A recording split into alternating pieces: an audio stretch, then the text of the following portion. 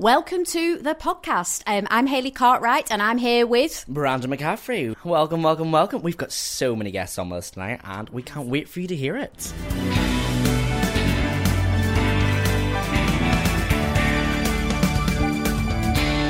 So our first guest is Paulus, talking about their very own show coming to the village very soon.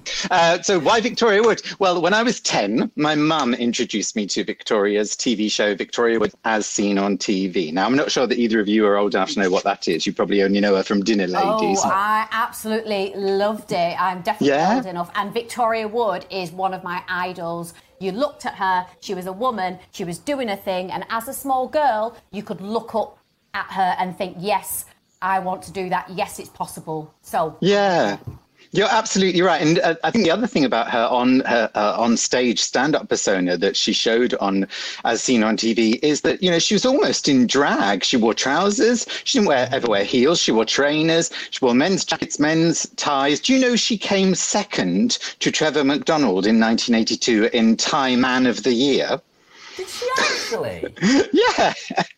Well, she's always that kind of person, because I know, obviously, I may look younger, but I did grow up in Northern Ireland. It was a different place. Where I actually grew up watching those old sort of shows. My mum was very much into them, so I grew up watching her on TV. And she always was that kind of person who fought against the gender personality to what clothes were assigned. She's like, no, I'll wear what I want. And I'd say, I'm guessing that definitely comes into this type of show then.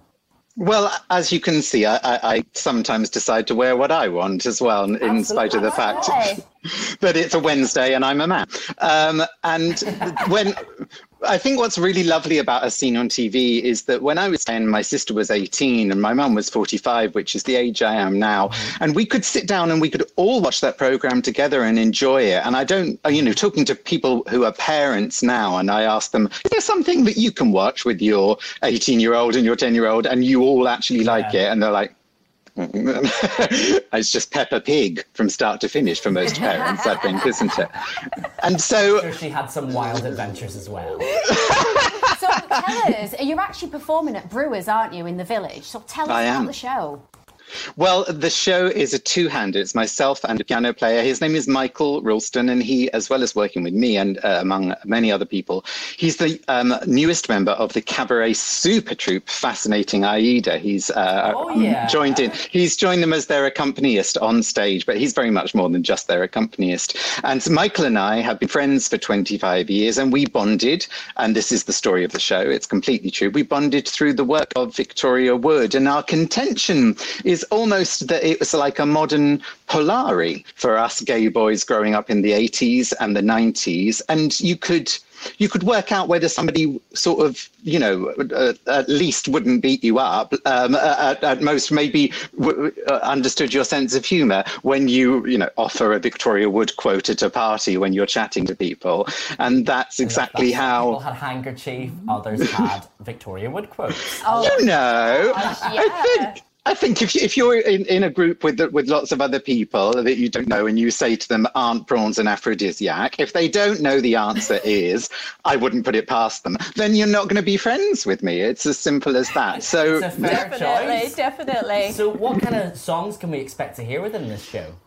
Well, in spite of my better judgment, because people insisted it be part of the show, I do, of course, have to finish with the ballad of Barry and Frida, which is Let's Do It, which is 13 verses. And even though I've been singing a lot of the songs that I do in the show, I've been singing since I was about 10, I've never attempted to learn or perform Let's Do It. And let me tell you, it's not terribly easy to do. Does the hostess trolley appear in that song? There isn't any props that appear, but yes, I sing that line, if that's what you mean. I'm not bent over anything at any point during the show. So social distancing says no. Or is it just a walking kind of event? Well, I would assume that I'll be sold out within minutes of this airing, darling. I would say that it's probably best to book. There are actually two shows in one night because we created the show for the Edinburgh Festival, and so it's only an hour long. So we're doing a 7 p.m. and a 9:30 p.m. and they're both available on Out Savvy. So just type in "looking for me friend" or type in Paulus and probably it will also come up for the 9th of July via OutSavvy. Oh, fantastic. Well, thank you very much for coming on the show. We're glad we could finally grab you for it. I know. I'm so sorry. I've been on the run for crimes against makeup, but I'm back. Next up, we have our very lovely Carol Ann Whitehead, who's going to be talking to Professor Irene Mabel, MBE, about knife crime in and around Manchester. Professor Irene Mabel, MBE, and she's a DL as well. She's a peace activist and she's recognised for her work in relation to gun crime. We'll talk about that in a minute. How are you? I'm good, thank you. Thank you very much. You're looking fabulous, Thank you. You were in London, I believe, before you're a Mancunian. I am a Mancunian, born and bred. Nice one. Good. I am. But you're in London? Yes, moved down to London, for, as they say, better prospects, better job prospects. I actually got promotion in the job that I was in up here in Manchester. I was promoted to a position in London for the same organisation. So that's what moved me down. My partner, who is now my husband, he'd already moved down as well for a better job, and so we both moved down to London, was living and working in London for about 9-10 years. I want to take you back, because I want to go straight in and take you back to that time when you came to Manchester to visit with some friends and something happened. Talk to us about that. Long story short, one evening we were going out around Christmas time to a Christmas do. There were 6 of us in our car, and we had the people carrier then because of all the children. And as we were approaching the house, we'd come out of the car, as we were approaching the house, I was in front of my friend called Charlie, and unfortunately what happened was there was 3 guys at the doorway.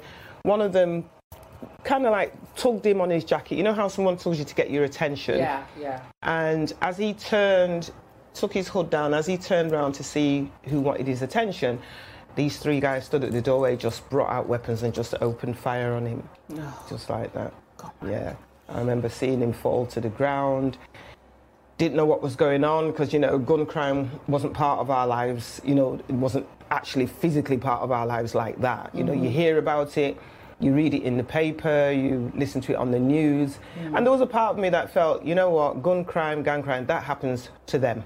It happens to people like them. I never expected that one night I'd be part of them. Me and my husband were. And he was shot 12 times. 12 times? Yeah, which we didn't know till afterwards. It was just an awful, awful night. He did survive. Because I made the 999 call. I had to, at the time, I remember my husband picked me up and ran across the road. And it's when I said to him that, it's Charlie. He said, no, they can't be shooting Charlie. Because as far as we know, no one's going to shoot any of us. We haven't done anything. Yeah. And I said, yeah, it is. It's Charlie. So I ran back, fool. But I ran back. Instinct, though. Yeah, it was. It's that. I mean, now when I look back, it's that, fight or flight. Yes. And I think I stood there, argued, shouted. Rang 999, and so many things happened that night. Took 45 minutes for emergency services to arrive, even though we were 5 minutes down the road from the hospital, MRI. They told us they had to do a risk assessment first before they come into the area. So it was like, so who does our risk assessment? What about us? I remember speaking to the call handler and they go through the usual, what's happening? I said, my friend's been shot, I need an ambulance, my friend's been shot. How do you know he's been shot? Because people shot him. Are you sure he's been shot? Yes, he's been shot. Where's he been shot? I don't know. So how do you know he's been shot?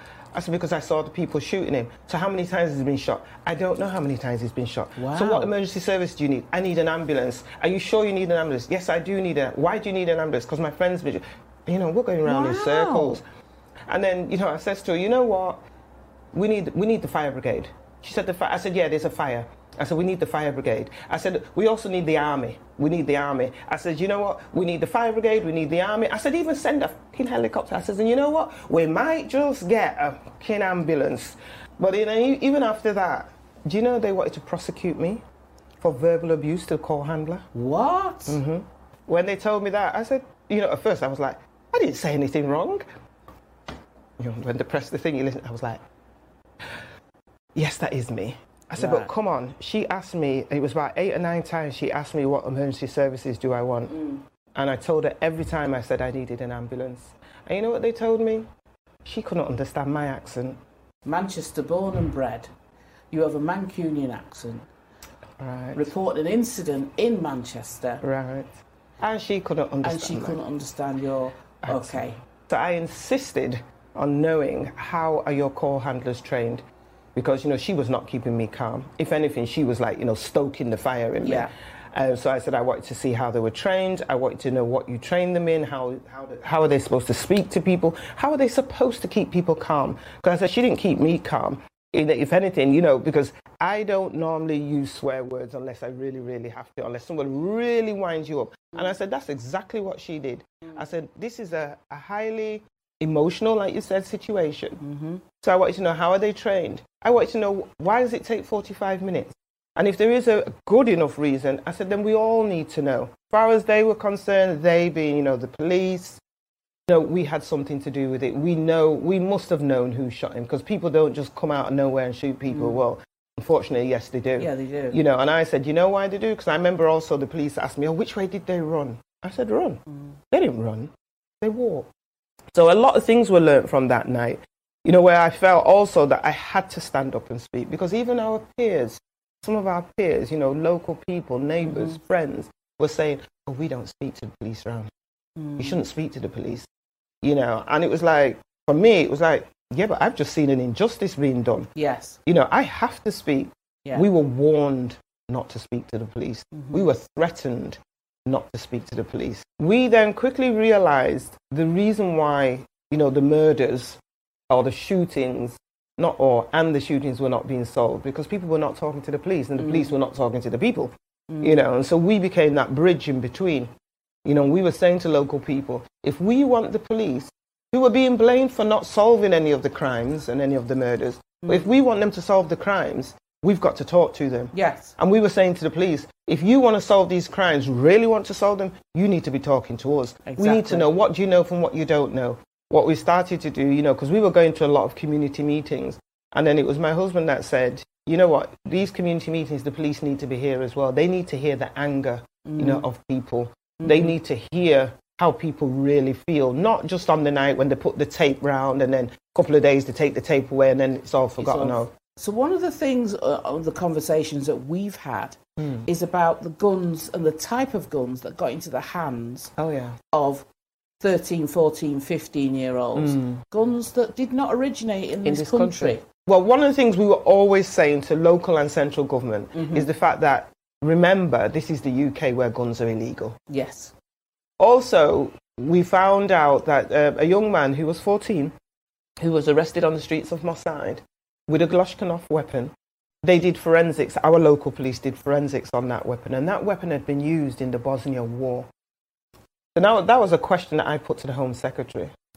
How does a weapon that's been used in the Bosnia War not only end up in the UK, in Manchester, and in the hands of a 14-year-old? Yeah. How does that happen when this 14-year-old didn't even know where Piccadilly train station was? Let alone Bosnia. Any young person that reached the criminal justice system, even till today, they've been failed by adults. Because no young person is born bad. You know, they're not born bad. They're not born wicked. They're not born naughty or, you know, horrible. They learn that unwanted behavior from adults, the adults that are around them. That's where they learn it from.